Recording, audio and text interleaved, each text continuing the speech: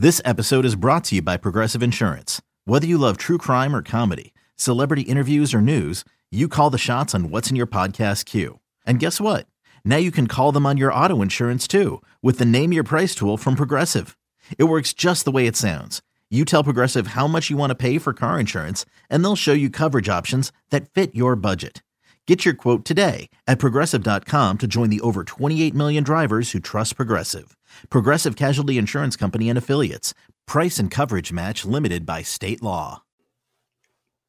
Welcome into the Odds and Audibles podcast. Matt Prehm, Eric Skopel on the show today. It's a Tuesday evening when we're recording this because, hey, we knew the college football playoff rankings would be coming out. This was relevant information, probably the most important thing that Duck fans are paying attention to this week. And so we wanted to react to those rankings on the podcast. And we're going to do it live as we're recording. So Eric and I, we literally just pressed record at 4:00 p.m. The rankings come out at 4:00. I'm watching ESPN's show stream out a bunch of highlights. Oregon's been included in that. We expect Oregon to be in the top 10 at some place in these rankings. But until we see the rankings, we are also going to kind of go over the injury news that we learned from Dan Lanning's press conference on Monday. There's a lot to digest here. We have to discuss Seven McGee's departure from the Oregon football program, what that means for Oregon. And then if time permits, we'll dive into a little bit of Colorado talk on what Oregon will be facing and who Oregon will be facing Saturday afternoon in Boulder. Eric, let's dive right into the injuries because there's a lot here to digest. I mean, unfortunately, hey, it's November. These were going to start showing up. Oregon had relatively clean, injury-free football for a while. But now injuries are starting to happen. Where do we want to go? Do we want to go Stephen Jones's return? Do we want to go Chase Cota? Do we want to go Taki? Do we want to go Jeff Bossa, who's not hurt but is out for the first half because of suspension? There's a lot of different directions we could go here. My gosh, yeah, and I will say, like, relative to other programs, Oregon's been really healthy this year, and even with their current status right now, remains probably more healthy than I would imagine 90% of teams in the Pac-12. Like, it's pretty minimal what you're dealing with in terms of you've had like a handful of D linemen, not even that, who've been out for most of the entire season. But let's start with kind of what we heard from Dan Lanning on Tuesday, and then I'll get into what we heard from him on Monday, and then what we saw on Tuesday morning earlier today. Lanning was asked about Chase Cota. He was asked about Stephen Jones. He was asked about Taki Taimani. These are all guys that enter this week with injury questions, and Dan gave a very kind of limited answer. He said, those guys are to be determined. All those guys are working to get back. I don't know how long some of those guys will be, so we'll wait and see. I don't want to guess too early. Well, if I'm guessing after Tuesday's practice, which I'm going to go ahead and do, I don't think any of those players play this weekend. Taimani, should they is the question. Well, should they? But I don't even know if they'll be available. And probably they don't need to is the answer we'll get to. If we do end up getting to Colorado talk, we can talk about some of the why behind that. But Cota and Taimani were not at practice. We didn't see them. Well, media was there for about 20 minutes to start. I typically, if you don't take part in these practices, you don't play. The one kind of exception recently being DJ Johnson did not practice on last Wednesday and then did practice in the game. We'll get to DJ because there's another note with him in a second. But those two players, Cota and Taki, weren't even at practice. So I think that's an early indication that it's unlikely those guys play. Cota's dealt with a knee injury that he suffered the first quarter in Berkeley, and Taki suffered that ankle injury against UCLA. Stephen Jones was actually at practice and in uniform for the first time since early September, which is a great sign to see.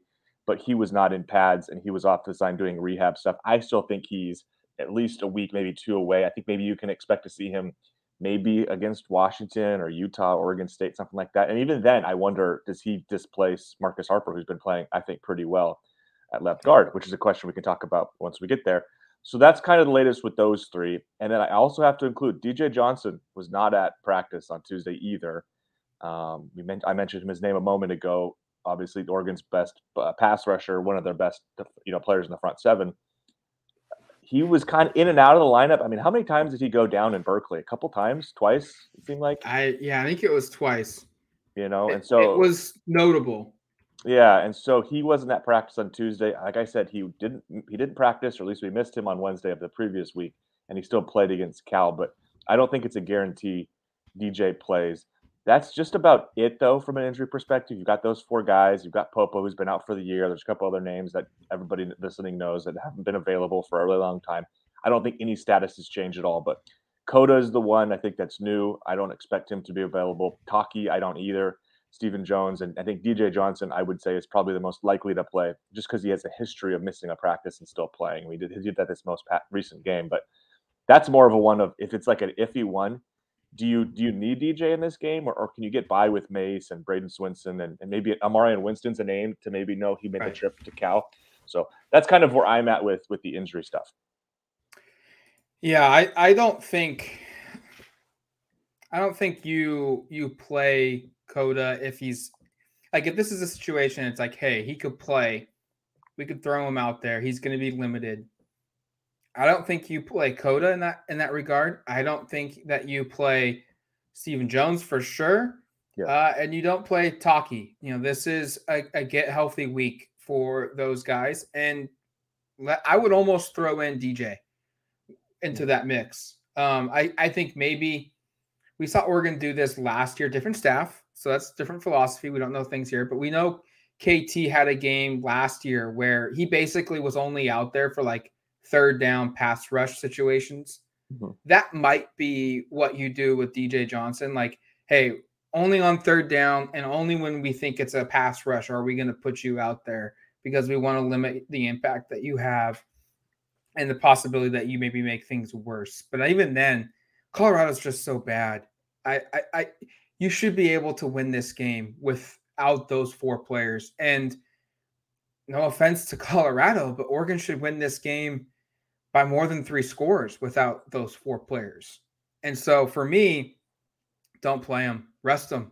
Make sure that they're healthy for the stretch run where you're going to have to play 3 teams in the top 15 in Utah, or 2 teams in the top 15 in Utah and potentially Oregon State, or maybe not an Oregon State, but a USC or a UCLA in the Pac-12 championship game. So get healthy, get ready, reload for this big game here, that you've got at Autzen in a couple weeks. You don't want to throw shade on Colorado, but that's just the reality. They're not good.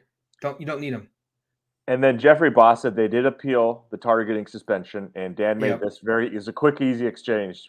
Did you guys appeal? Yes. Was it successful? No. And that was the extent of it.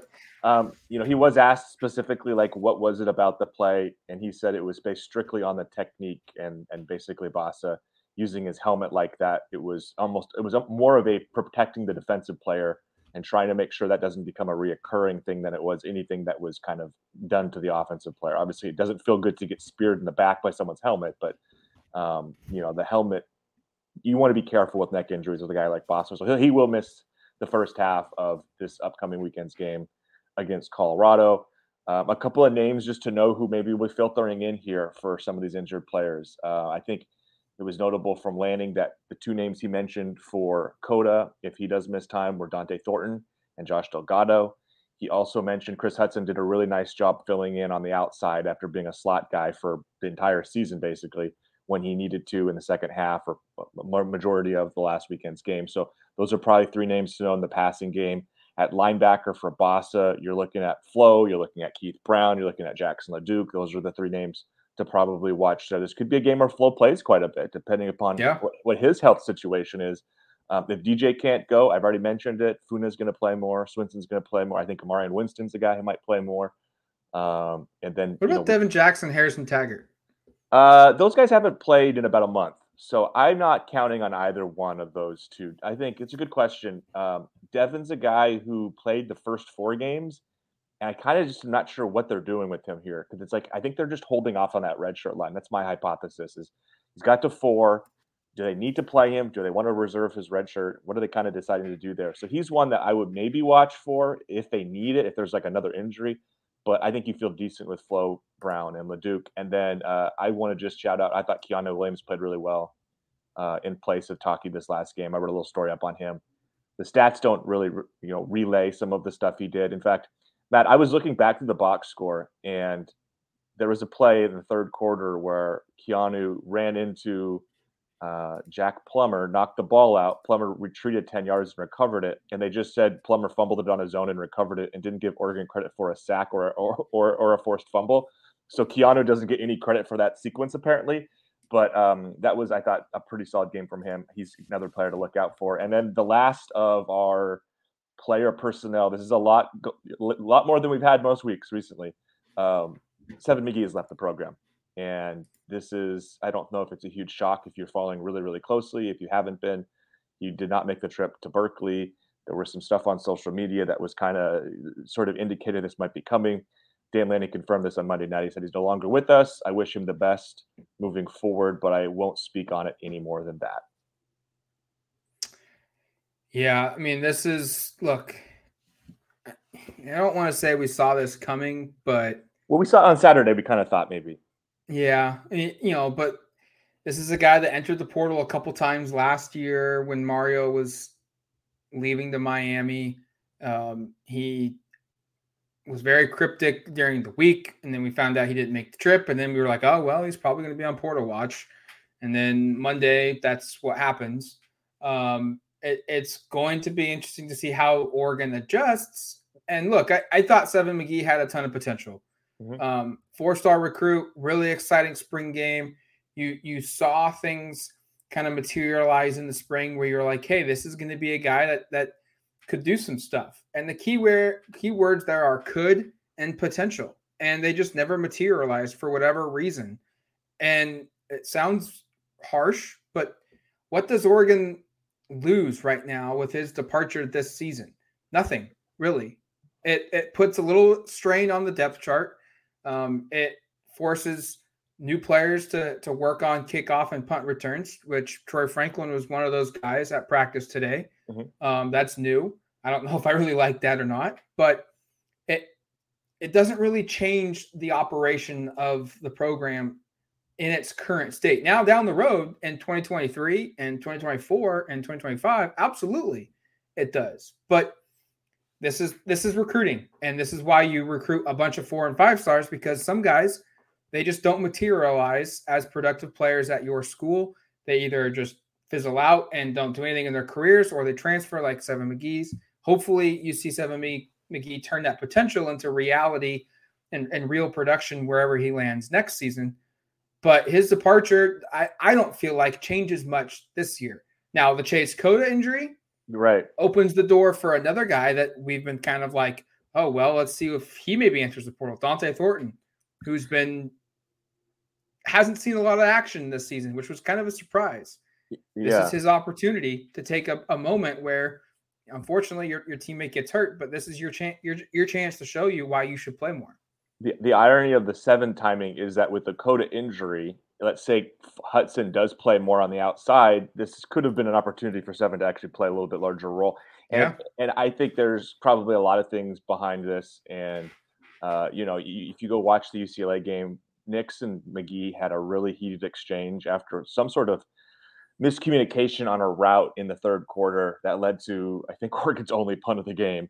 Was a 3rd down play, and that didn't look great. And then 7 was the team's kickoff returner, and I think made some pretty questionable decisions for taking some of those out, and have seemingly lost that role. He was replaced by Delgado and Chris Hudson later in that game, and then this last week obviously didn't make the trip. So disappointed to see him go. I think I'm with Matt. I think there's a lot of potential there. He was one of our breakout guys going into the season. We had him. It was one of mine.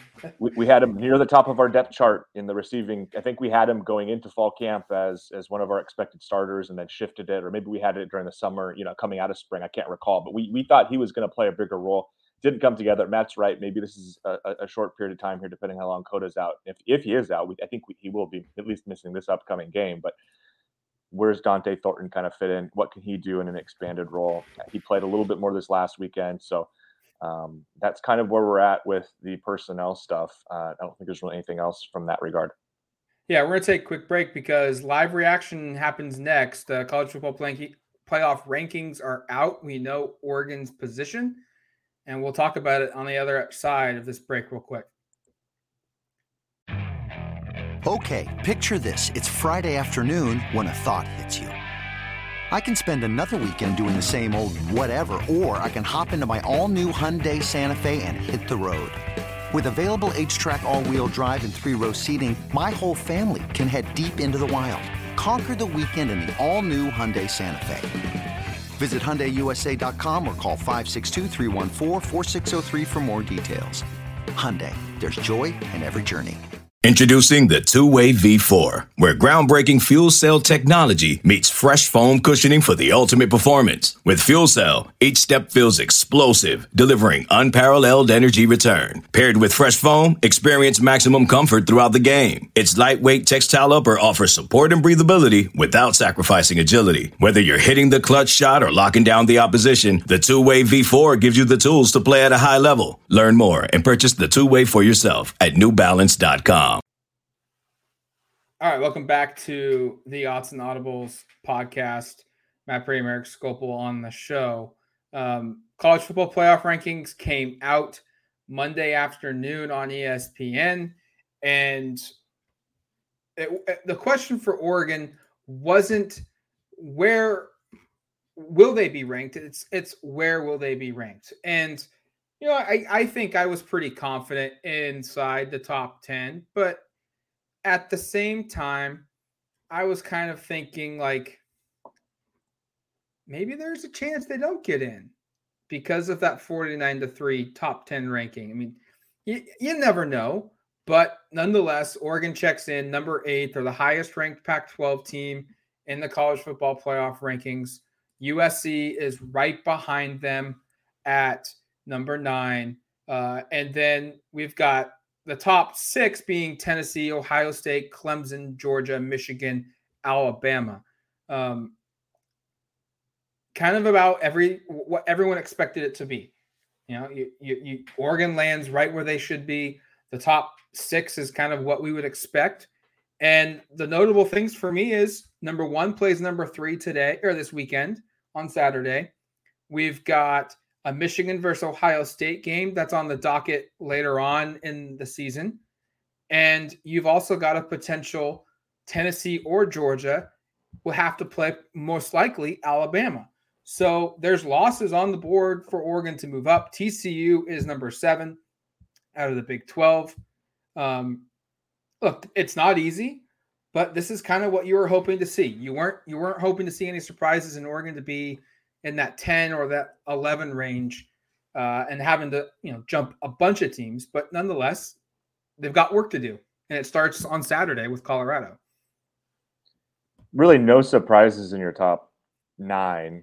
LSU being 10, a little bit of a surprise. I think they're 15 in the polls. It's funny, Matt. I actually hadn't seen it until you started running through it, so I just pulled it up on Twitter because I don't have the ability to stream it. I guess I do, but I just didn't think to do it. Oregon at 8 feels appropriate. This is exactly where they are in the polls. I think it would be really unexpected if they were ahead of any of the undefeated teams from the Power 5 conferences or ahead of Alabama, based upon who Alabama lost to and how competitive that game was.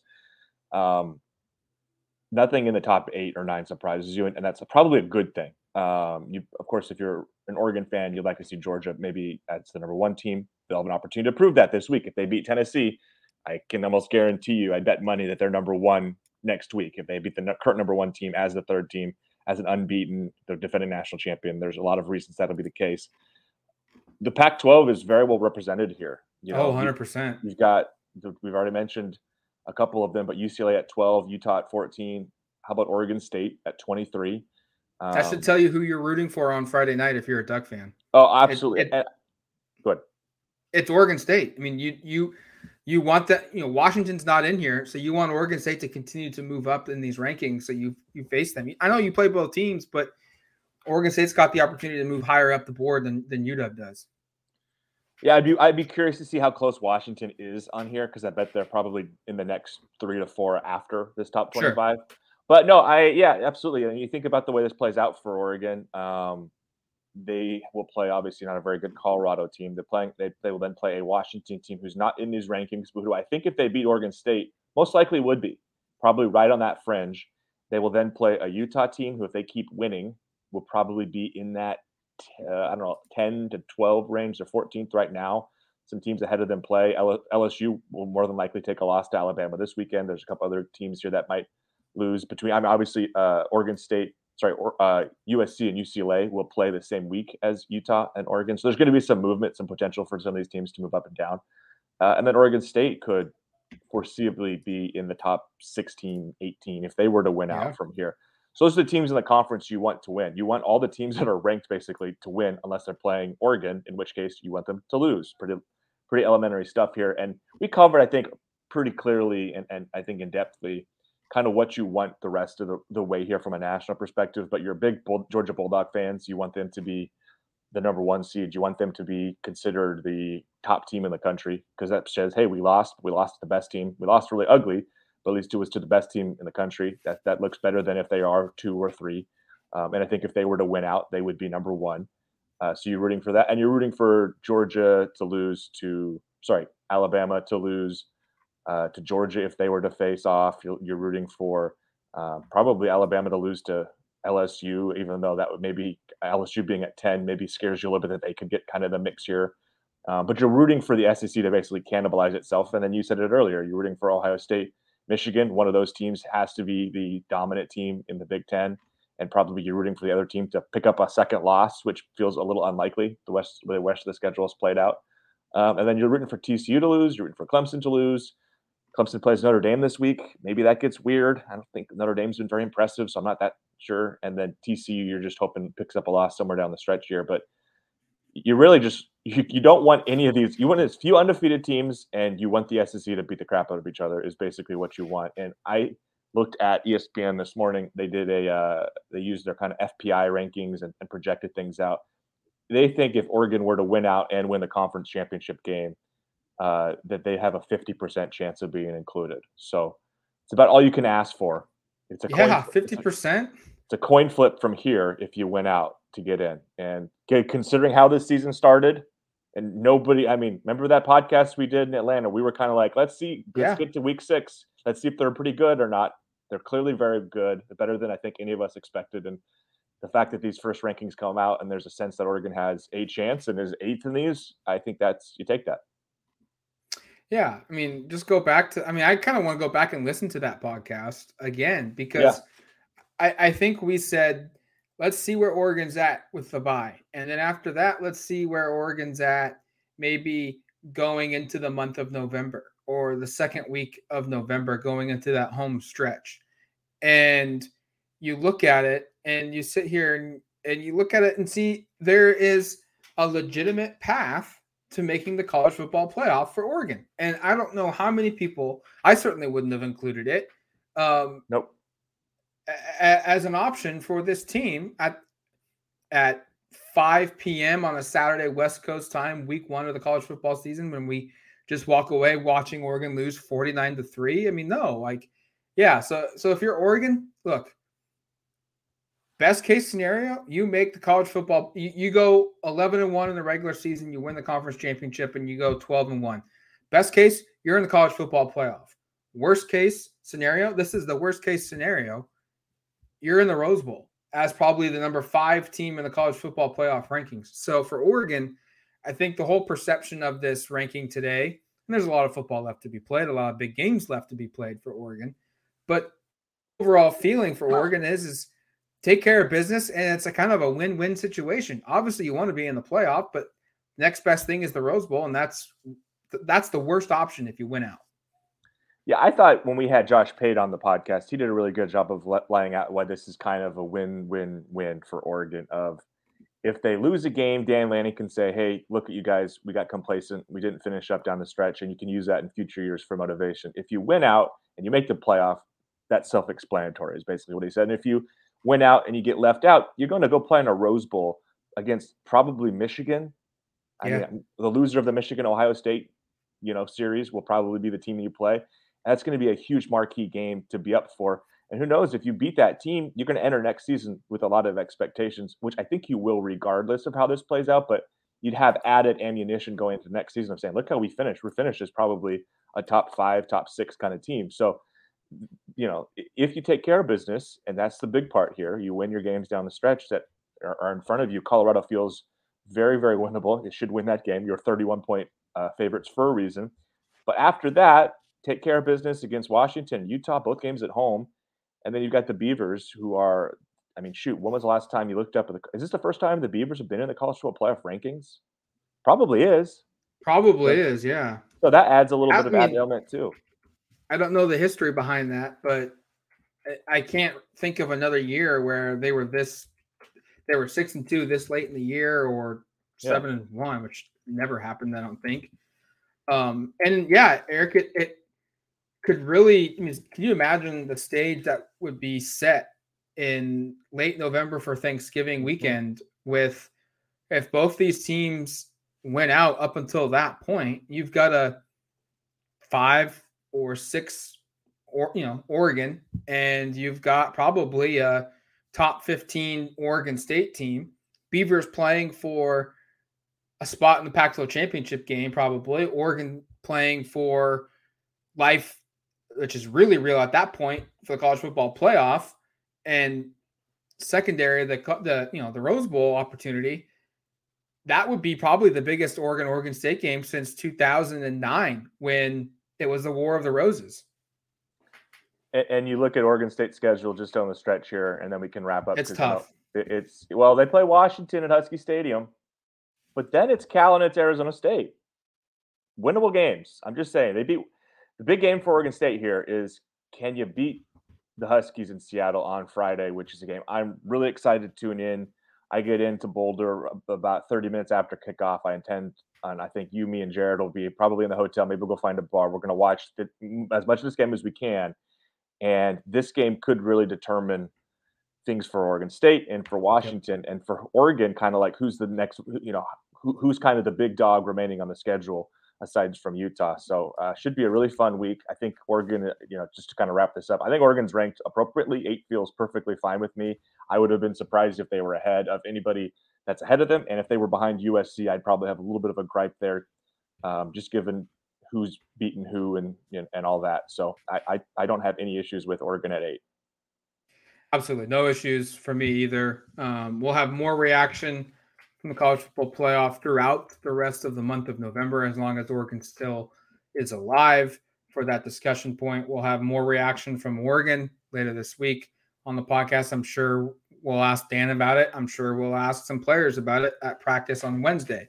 But until then, you've been listening to this later than normal Tuesday edition of the Odds and Audibles podcast. We'll talk to you soon. Talk to you later, folks. Peace.